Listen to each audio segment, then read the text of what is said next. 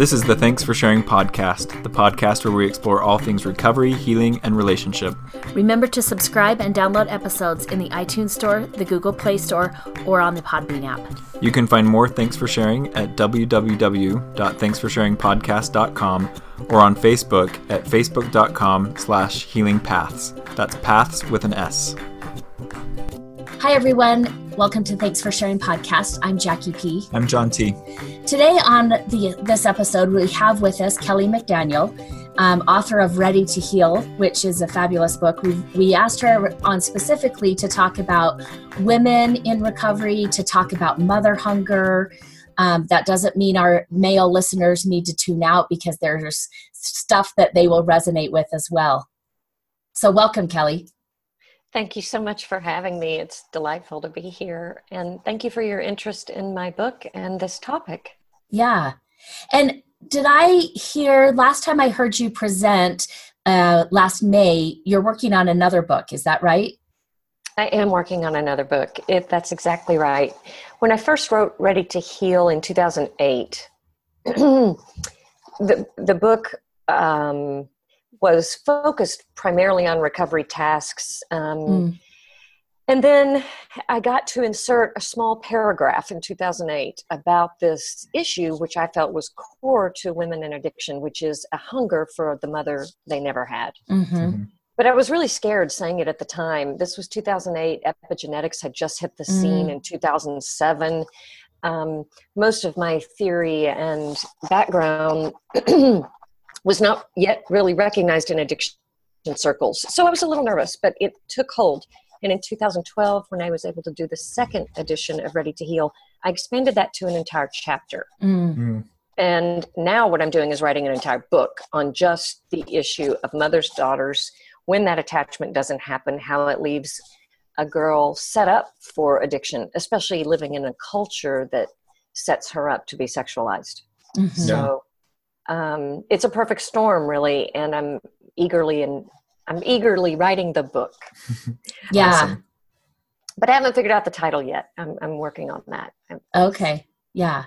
So for our listeners who may not have been familiar with your book and will be checking it out, let's talk a little bit about what mother hunger is. Good. Let's do. And before I jump right into what mother hunger is, I'd like to do a little bit of background about psychology and women. Okay, great.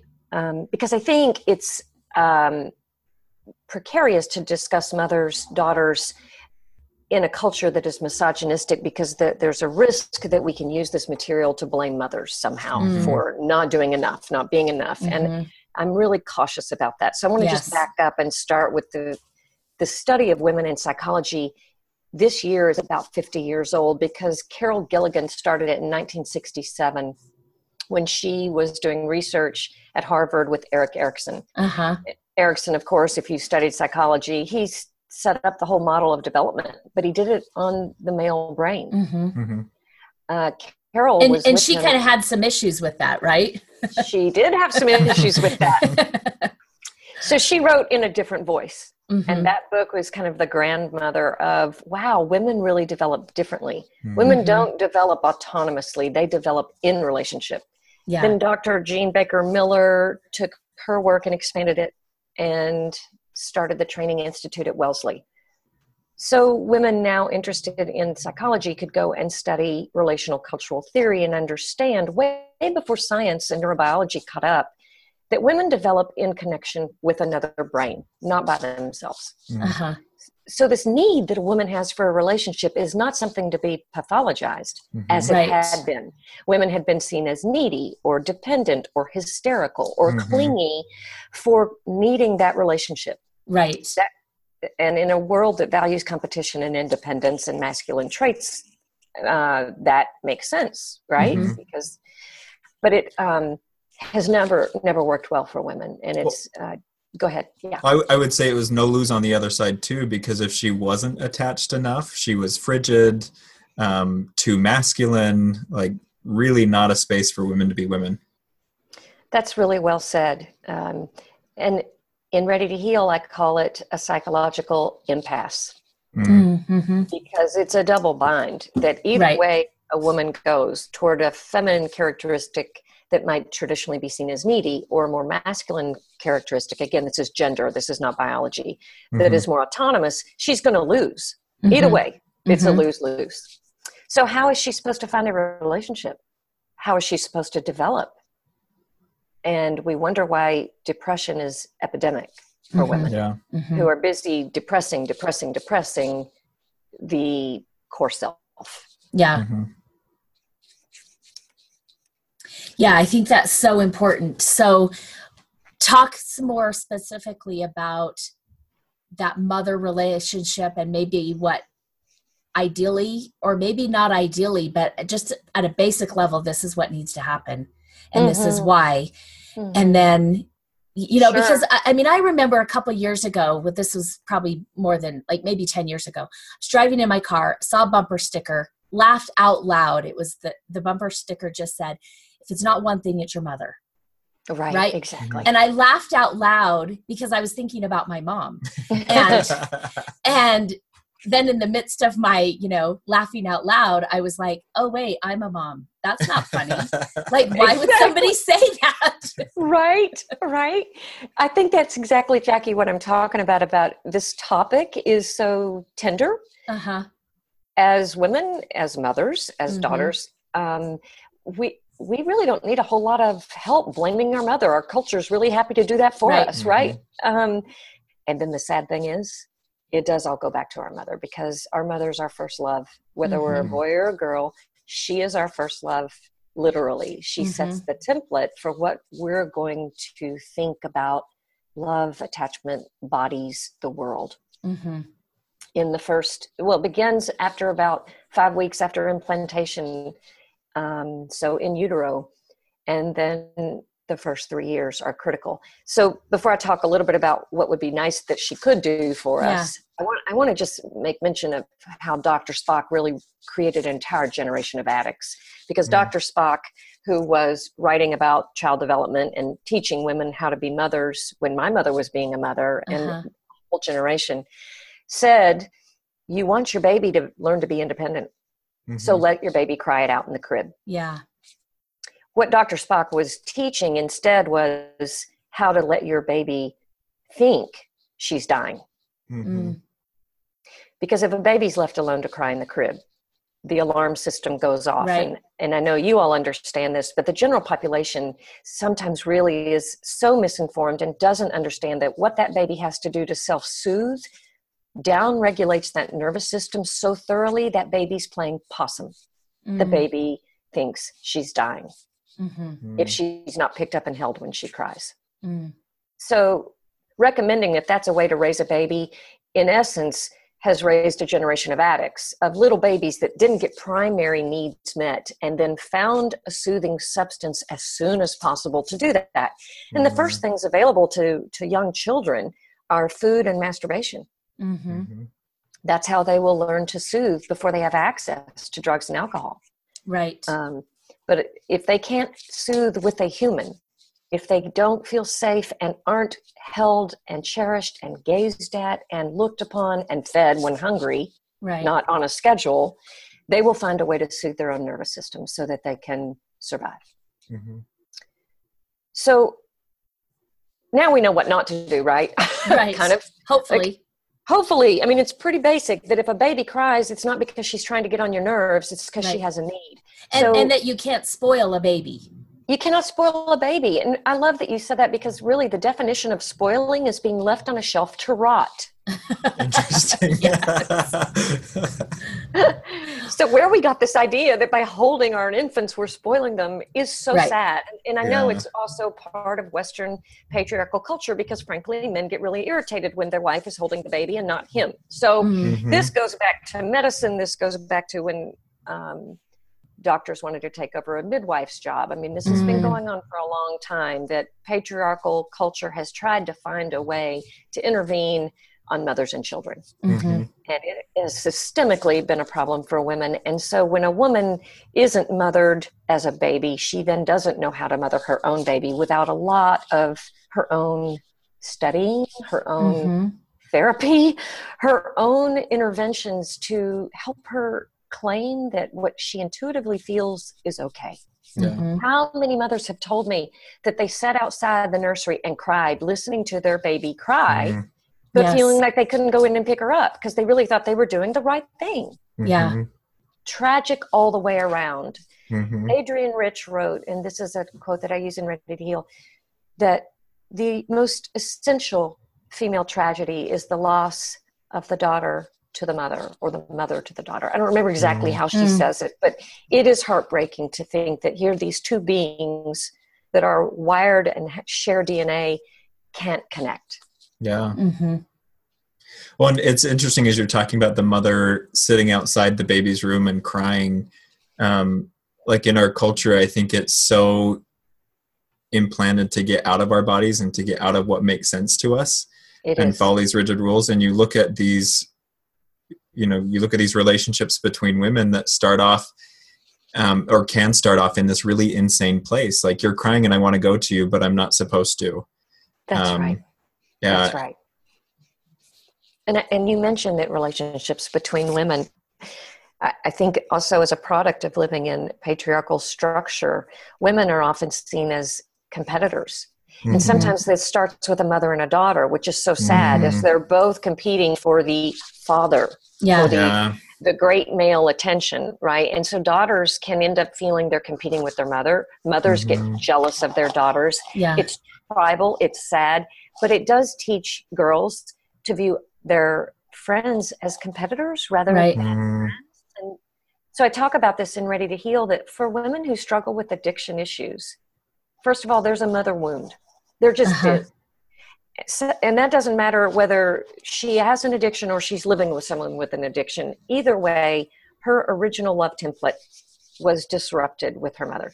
What we're also going to find is generally she doesn't have a lot of female friends. She may have some acting out buddies, Yeah. people that she can either party with or drink with or go hunt with, or she's very, very isolated, Yeah. not trusting women at all. And I hear this a lot too from women. Well, I have a lot of guy friends, but I don't really have female friends. Women are too much work. Guys are just so easy. So you probably well, and that's what I think. It also kind of helps us understand that whole mean girl culture. And exactly. I have female clients in the recovery community that we have to talk about the mean girl culture in their support meetings. Totally. And I'm so glad that you do. Yeah. What do you hear from them? What are they saying about the mean girl culture? I mean, again, sometimes it's that there's that hierarchy. Yes. And that there's kind of this pecking order. Yeah. And, so underneath what they're trying to do to get sober and what they're trying to do to set up a solid recovery program, they're also navigating some of these same mean girl culture dynamics that they encountered in elementary school. Like you were saying, that maybe they encountered in their home between, sisters or mom and themselves. And that's coming out in their recovery meetings.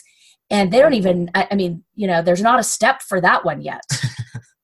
Well, right. That's so well said. There's not a step for how this is in our bodies. Yeah. That we have been breathing this in the air, basically. Yeah. And we'll see a lot of that, like when they come to meeting together, there's lots of hugs. So glad to see you. And then there's the cliques that form in between meetings where there's talking behind the back. And as you were talking just a couple minutes ago, it made me think of Queen Bees and Wannabes and the movie Mean Girls, which we've actually assigned to some of our female addicts. Like, we want you to watch this and we want you to see how this is reflected in your relationships right now. Oh, that's fantastic. What a beautiful intervention. Does it spur some good dialogue? It really does. And I think that, I've had some great conversations with women as they start to look at their own oppression, being in a patriarchal culture and a misogynistic culture, that they start to recognize how suppressed groups of individuals will suppress within the group. That's right. This happens with every marginalized group of people. Yes. That rather than turn against the power structure, they turn on each other. So, and then they create their own power structure within the marginalized group. That's right. that generally reflects the dominant culture, Mhm. which isn't working, Right. but gets repeated. So. Yeah. Oh, that's really wonderful that you're doing that work with women, because I think it's part of the dynamic to change it is to name it. Yeah. Right. And without a word for this, that's why I named Mother Hunger. Without a way to name that original wound, none of this other stuff really was making much sense to the women I was working with. And that's one of the things that I love about that phrase, Mother Hunger, because when I start talking to clients about that, and I'll use your phrase, that there is this mother hunger, sometimes the look in their eye, right? And occasionally they'll give words to that look that I'm seeing, but something is resonating on such a core level, right? Like not even necessarily in the brain, because they may not find words to it, but sometimes they'll just look at me and say, I don't even know what that is, but I need to. Like you're talking about something that I know, but I don't even know how I know it.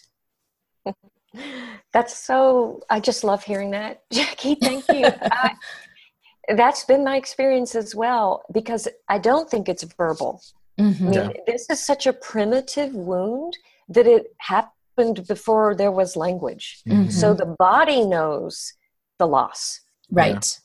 But the brain doesn't know the loss. And in fact, the brain has such a beautiful mechanism of denial that makes sure we don't know the loss. Because if we truly felt how alone we were, we'd be so scared we couldn't function. Right. But the women that I work with that are recovering basically get in touch with their orphan status. That there was no adult on board. There was no mother there, even if she was there. And then, of course, there are plenty that she wasn't there due to her own illness or incapacity to stay and had to leave, or premature death. So, which reminds me of a fabulous book called Motherless Daughters. You two may know about this, you may not, but I found that this book was more helpful for my research and writing than almost any other book, and it was written by a journalist. Oh, really? She wrote a book about women who lost their mothers prematurely. So they may have lost their mothers when they were little girls or teenagers, and what the legacy of that is. And I got more information in that that fit with our population. Right. Than any psychology text. Yeah, that's fascinating. Our clients look like a motherless daughter. Yeah. Yeah. We'll get the reference for that, and we'll put that in the show notes so our listeners can find that and read it. I'm curious, you talk about this being such a primitive wound, and Jackie talked about people not even knowing that they know that, but knowing that they need to know that. So Kelly, how do you see these women showing up in treatment, and what are the manifestations of the mother wound right off the bat when they come to you for help? Excellent. That's such a great question. I think the most evident illustration of the mother wound is whatever's going on romantically. So women who are coming into treatment because either they're married to an addict or they themselves have acted outside their value system in their primary relationship, whether that's married or not. If they're in a primary romantic relationship and they do something they can't believe they did, that was something I never thought I would do, is what I hear a woman saying, then she's coming into treatment. She doesn't know it's about her mother. Well, unless she's read my book. Then she's like, oh, okay. But if she hasn't read my book and she's simply coming in for treatment, it's because something in her relationship is not going well. That's what brings her in. And so when I'm talking to a woman initially about, well, what is it about your relationship that's not working? And I'll usually get a couple of very powerful quotes. And if I had a note here, I would read a couple of them. By the end of that session, I will ask her to tell me about her mother, and the exact same quote is coming up. So if her current partner is not giving her enough love, mom didn't either. Yeah. If her current partner is suffocating her and she can't do enough to make her current partner happy, it seems like she's always failing. Well, could you make your mom happy? No. She was never satisfied with me. I couldn't fix her. I couldn't make her happy. Yes. And every little girl's wish to make her mother happy is ultimately so that mom will grow up enough to love me. Yeah. I love that. So little girls learn, and little boys learn this too. Maybe if I can make my mom happy, she'll finally be my mother. Yeah. And then we take that into our relationships. Yeah. We know So that. that's, Oh, go ahead. yeah. I was going to say that's more of an enmeshed example, Mhm. whereas a deprived, abandoning example is going to look a lot different, where a little girl's going to know her mother was abusive. A little girl's going to know her mother wasn't there and was dangerous, and she's going to replicate that with her partners. Mhm. Okay. Did I answer your question? Yeah. And as a follow-up, I wanted to ask, do you ever see that mixed? Like there's the enmeshment stuff and there's the overt abuse stuff. Yep, I sure do. And I guess technically in psychology, we call that disorganized attachment pattern. Yeah. I don't really use that so much when I'm working clinically, because when a woman has grown up with a mother who's both enmeshing and abandoning and abusive, her attachment and bonding is so broken that if I try to start naming disorganized, she's already so disoriented, even sitting with me, that instead I just kind of know that if that's the case for a client, for a woman that had both in her upbringing, her relationships are going to be causing her so much pain. So I look at her attachment to drugs or alcohol as a survival mechanism, because relationships are just too scary. Generally, she's going to have more comfort from starving or binging. But being with a person is going to have her nervous system in an uproar at all times. Okay. Even somebody who's being kind to her will have her stirred up. Right. Because what that means is the other shoe's about to drop. Exactly. Yeah. It's a terrible attachment style, and the legacy is really painful. And the healing for that takes a long, long time. That's also something that I think women really struggle with, is once they realize the magnitude of this mother hunger, they realize, oh my gosh, this has been my whole life. I got a lot of work to do. Yeah. So it can be kind of overwhelming. I think that's where having healthy role models, whether it's your therapist or friends in recovery, is so critical. Some proof that women make it through this, right? Right. Yeah. Yeah. That proof of the other side, or proof that people make it through this, I think that's so critical when people are up against this. I was working with a client yesterday who kind of ran into this, like, this is so pervasive. This has been my whole life. And he said to me, I don't have the energy to do this right now. Exactly. I don't even know if I can tackle this. And he said, and I don't really know if I know anyone in my life that doing this kind of work has actually helped them. And it was heartbreaking to sit there and listen to that and just feel the hopelessness there. I'm with you. I feel that regularly with my clients. And I think that hopelessness is, it's true. There's an authenticity to it, that to realize the magnitude of this pain and what it's going to take to heal it can be so discouraging when there's not a model around that says, hey, we did it. We got to the other side. Yeah. Well, I mean, when you're looking at working with folks who from infancy, maybe even in utero on, were not invested in the way that they should have been by their mother, it's difficult for them as an adult to invest in themselves that way, right? To whether it's the financial resources, the time resources, just the emotional energy that gets spent in the healing process really requires a dedication to self-investment. And they don't know that. Yeah. And when they do realize it, kind of like what Jonathan was saying, they can say, you know what? I'm not going to do it. I can't do it. Because to do it is a full-time job. Yes. The kind of care that goes into healing that little self, that primitive little baby, a lot of people don't want to do it. They don't want to do it with their own kids. They don't want to do it with their own inner child. So a lot of walking neglected folks still staying deprived. And staying super busy so they don't feel that deprivation, right? I think for years we've kind of gone with this mantra that we're fine. Yeah. Right? It's okay. I hear people who will say, I grew up with an alcoholic parent, but I'm fine. Right. Mhm. And Yeah. and it was kind of this, maybe in terms of survival. Totally. And I think there have been generations in the United States that were living in survival mode, during the Depression, Yes, during wartime, exactly. things like that. But we really haven't had in our country kind of a physical survival need for a long time. Mm-hmm. And I think it's then requiring us to look at emotionally, Mm-hmm. do we want to live in a place of survival? Mhm. And is that adequate for us? And I think right now some of those conversations are happening. And really they're the emotional conversations, the social conversations that, because we live, not everybody's living in a time of abundance, but, we're not in a depression. We're not, you may be in your own little world having those struggles, but generally speaking, in our country, it's a time of abundance. Mm-hmm. And during those times, we can say life is good.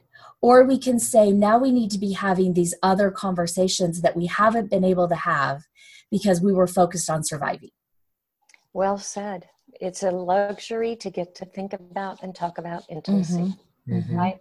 Yes. That if we're too busy trying to figure out where our next meal is coming from, we're not going to be thinking about the quality of our relationships or our mental health.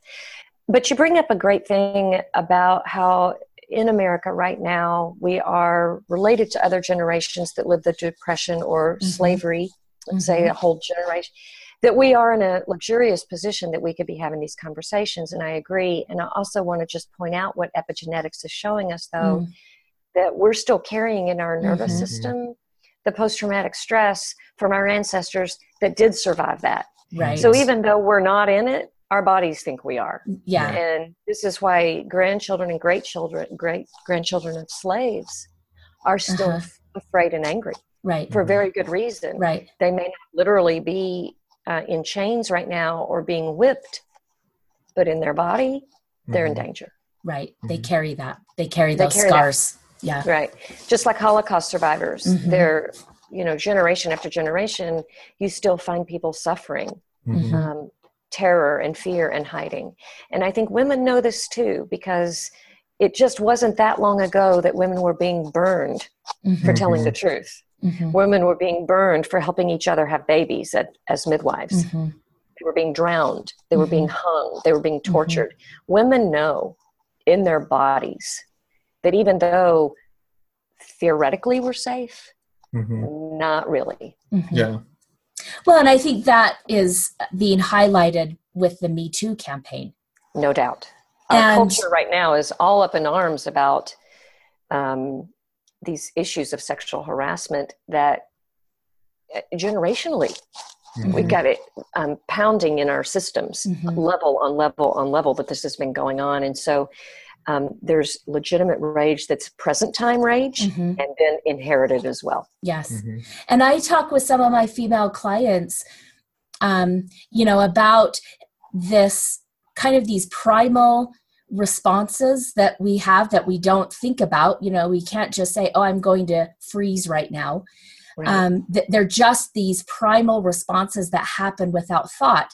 And, one of the things I think that the conversation is requiring us to acknowledge, which we don't often acknowledge, is, I will say to clients, you've got your fight response, you've got your flight response, you've got your freeze response, and you have an appease response.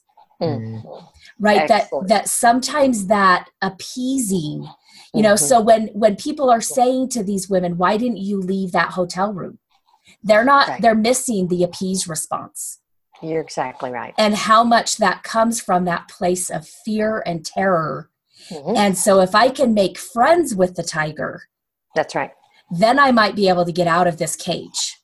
Well, right? And I might get assaulted sexually, but I might not get killed.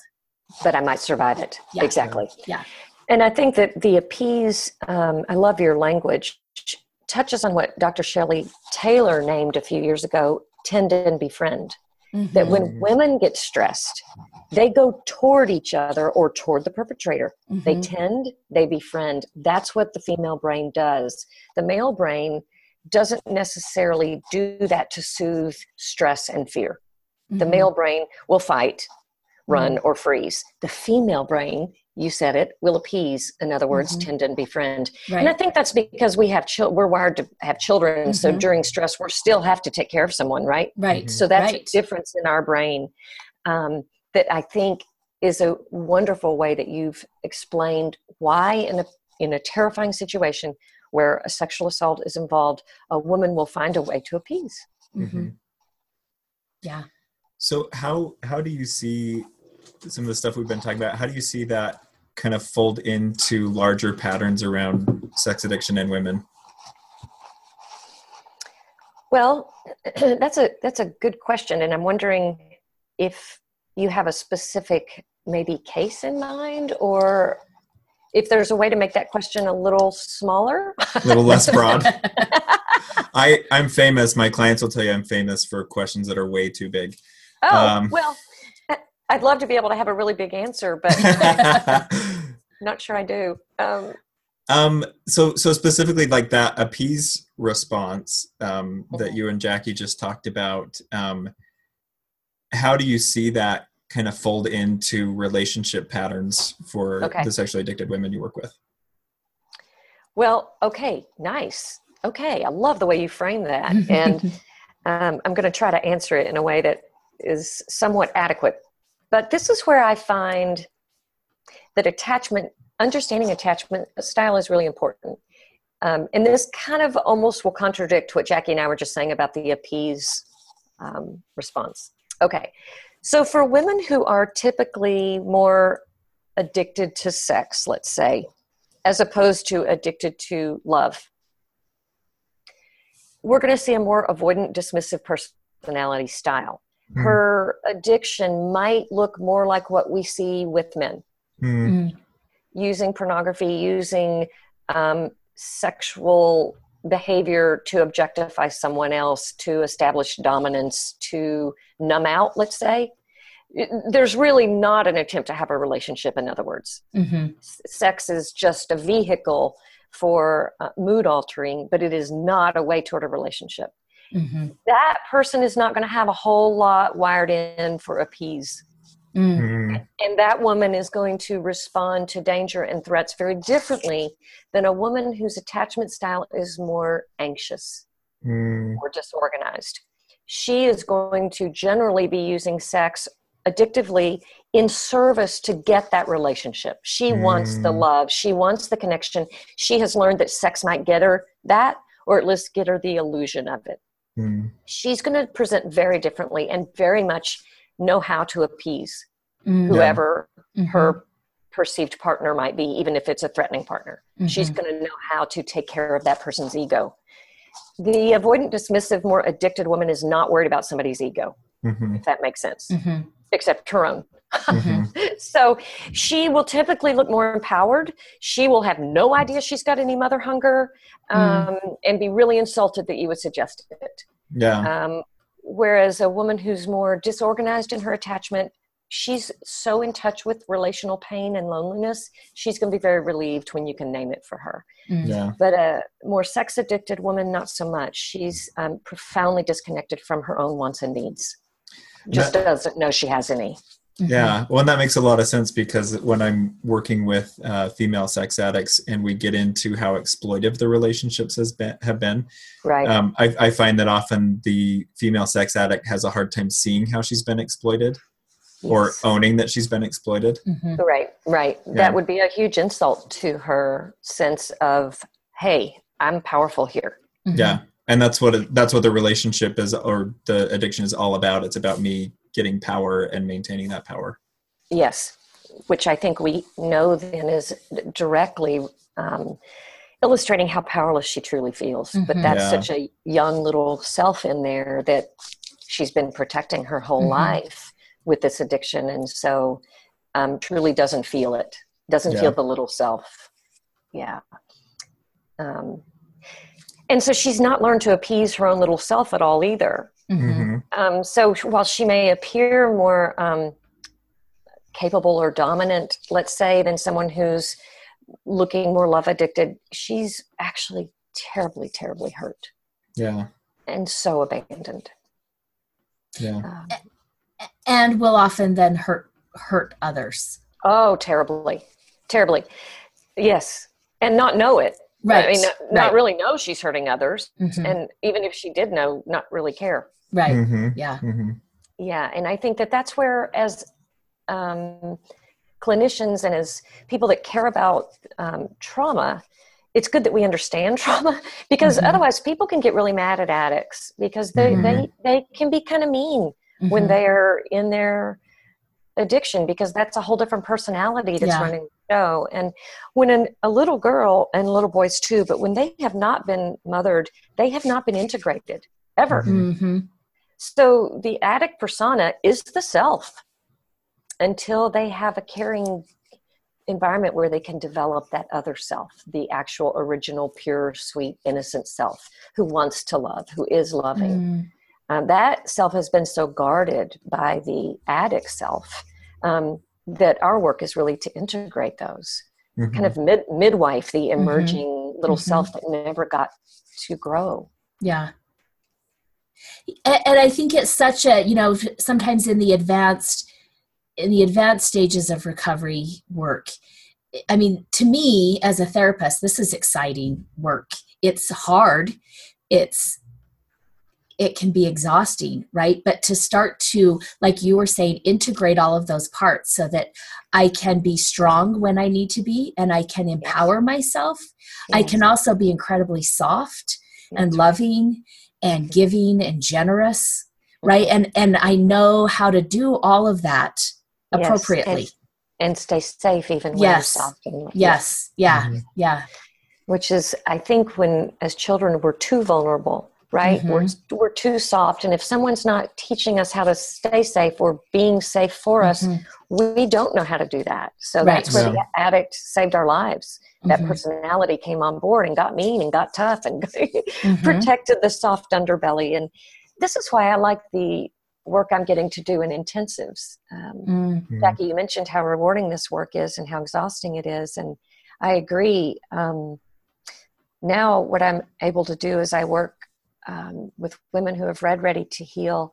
They want to do this deeper work. And so I get 2 to 3 days one-on-one to do this original repair work, which is hard to do in an hour and a half every week, because there's so much other stuff that the person has to walk back out into the big world. And so how raw can you really get? It's hard to spend the time to get into those soft places and stay there. Let the brain feel it and grieve.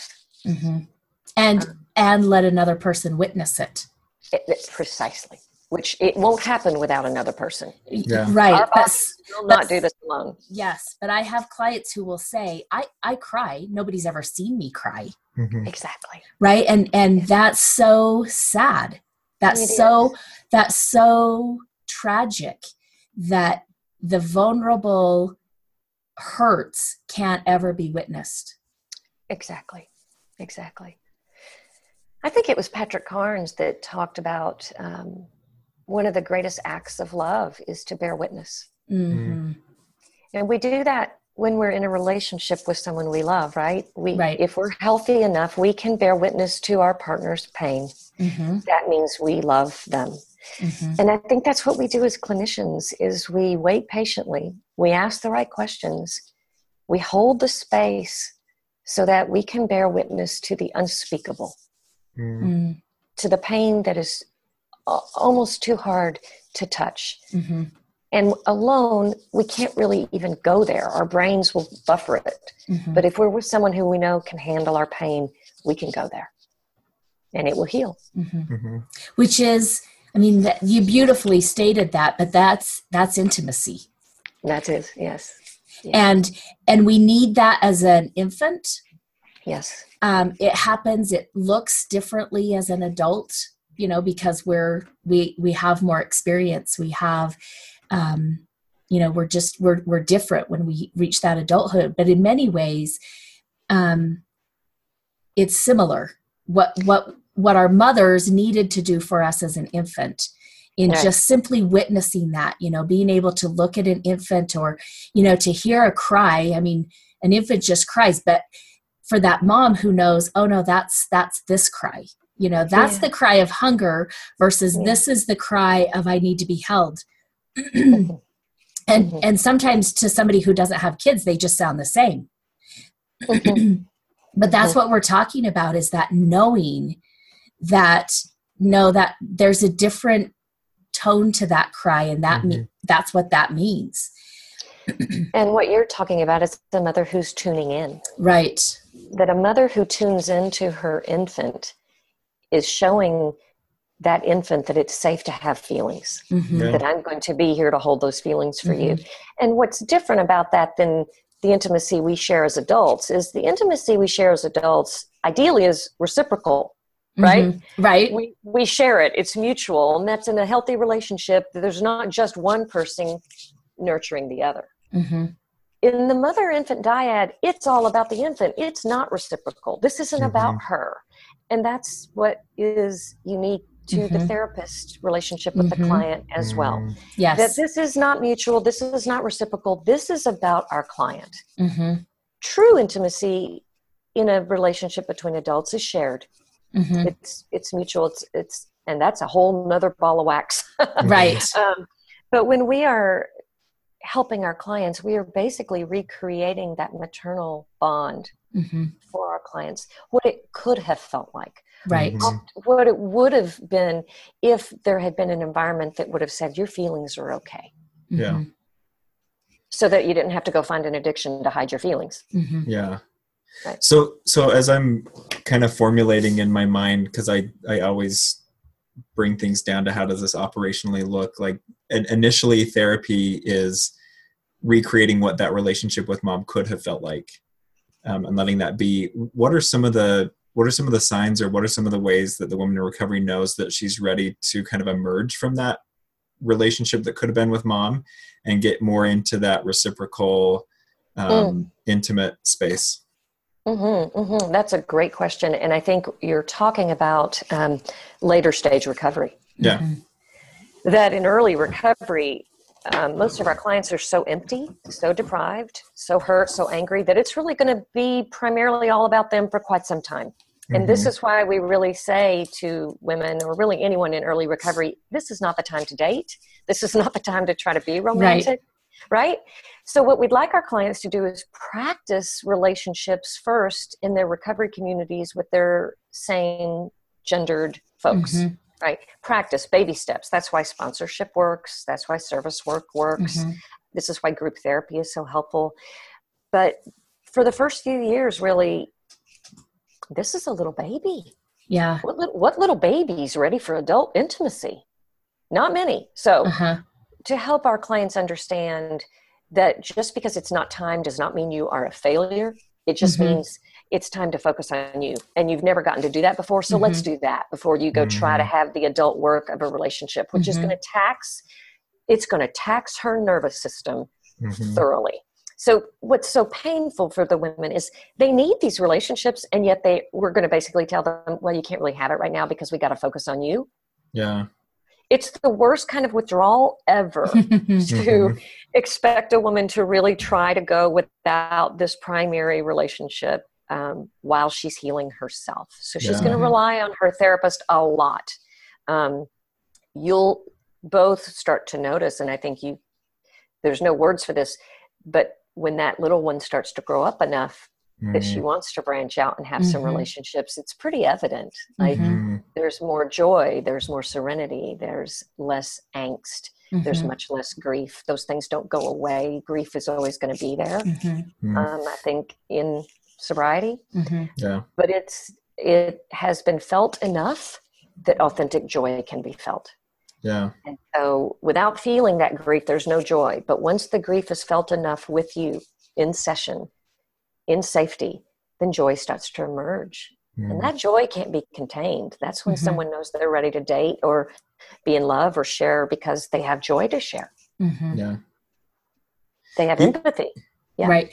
Which is such a different place typically for addicts to go into a relationship, because I have something to offer you.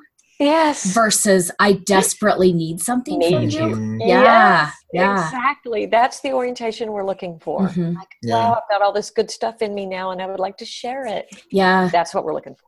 Yeah. Yeah. Sometimes those corrective experiences that we provide as therapists or that we give each other in the 12-step communities, it can be, I think, painful to go back and do that correction. At early stages in our life, we need a parent who's kind of the gatekeeper for us, helping us determine how much we can handle, knowing when to rest, knowing when to separate, all that kind of stuff. That's right. And to do that in adulthood where we know we need relationships and we're so hungry for them, but then to have somebody say, like, let's kindly step back, that'll be good for you. It's a really painful corrective experience. Well, and sometimes I'll talk with clients about shifting their role in their recovery community, right? Or like as you are in recovery for 2-3 years, right? Are you taking on that role as a long-term person? Right? Or do you still show up as a newbie even though you have been there for years? Right? And so are you still taking a lot from the meetings? I mean, and that's different than getting something out of every meeting. Right. Are you still taking too much and leaving nothing because you have nothing to leave, right?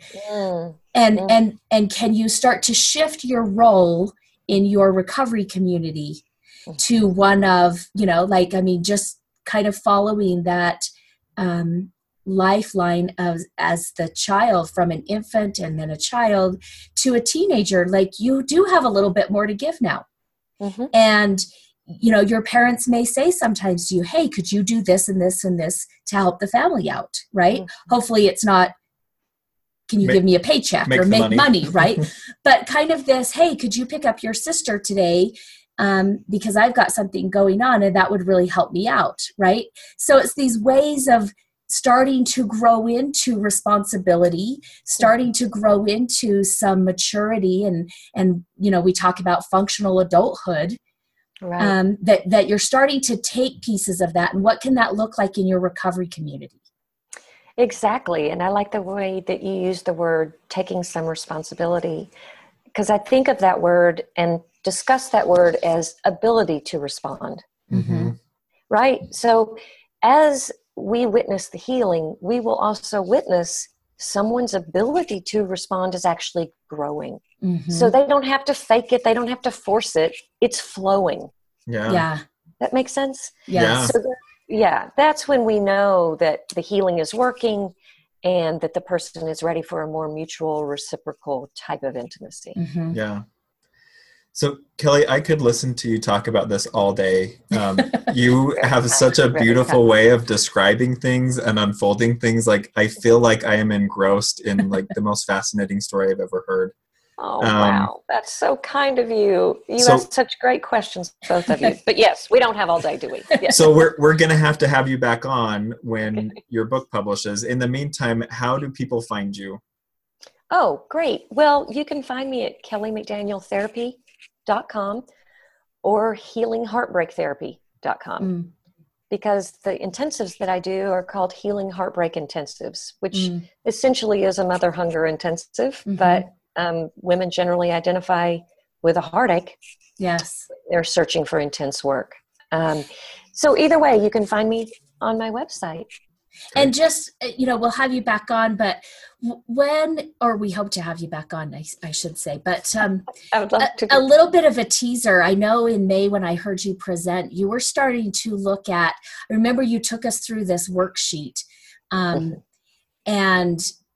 you were looking at kind of mealtime in the family and the food in the household, right? And then you had this amazing way of tying it back to relationships, addiction, and the hunger, right? But how did that look? Some of your initial questions were just about what did mealtime look like? And did you guys sit together as a family, or right? All of that. And then it was, I literally felt like, it was, this curtain got pulled back and I was like, oh my gosh, all of these things are connected. Like initially I'm just answering questions about dinner time. Right. And then it was like, oh, this isn't just about dinner at all. No, No, exactly. And I, from what I understand, that's kind of your next book, is really starting to tackle the food issues, the weight issues, the body issues, back to the mother hunger. Well, for women, those are just all connected. And for boys too, but we're nurtured by what we take into our bodies, and food is primary. So our relationship with food is going to look a lot like our relationship with sex, and which was the purpose of that worksheet that I handed out. And I think a lot of people had that kind of same feeling, Jackie, of, oh, I thought I was just talking about my favorite meal, but what I'm really talking about is how I feel about sex. Yes. So lots of similarities. And I think when we can come in the back door that way, it helps open up a dialogue about sexuality, about intimacy, and about deprivation. Yeah. So yes, there'll be more of that in the book that's coming. Awesome. But amazing. Can't wait. Okay, well, thank you so much for coming on and having such a great discussion with us and getting Thank you for your great questions and for your beautiful preparation to talk about these topics. I really appreciate the respect you've given my work, but also the women that we're all helping. Thanks, Kelly. Thank you, Kelly. At the end of this episode, remember that your story matters. Remember there's something meaningful in every chapter. Don't wait to share your story till it's finished. You can share your story with us on our Facebook page, Healing Paths Inc., or on our website, www.thanksforsharingpodcast.com. This podcast is solely for the purpose of information and entertainment and does not constitute therapy, nor should it replace competent professional help. At the end of another episode, we want to remind you that nobody has time for perfection. We are pursuing progress. And remember the prayer of the perfectionist. Help me remember I can't do it all. Help me to take things one step at a time, and that the only step I need to focus on is the next right step for me. Help me to remember that life is a journey. Help me to be able to separate all that I am learning from all that I have to do. Help me to remember that I am not alone, that I can ask for help. Help me to strive for frequent awakenings, not mastery. I am enough. Amen.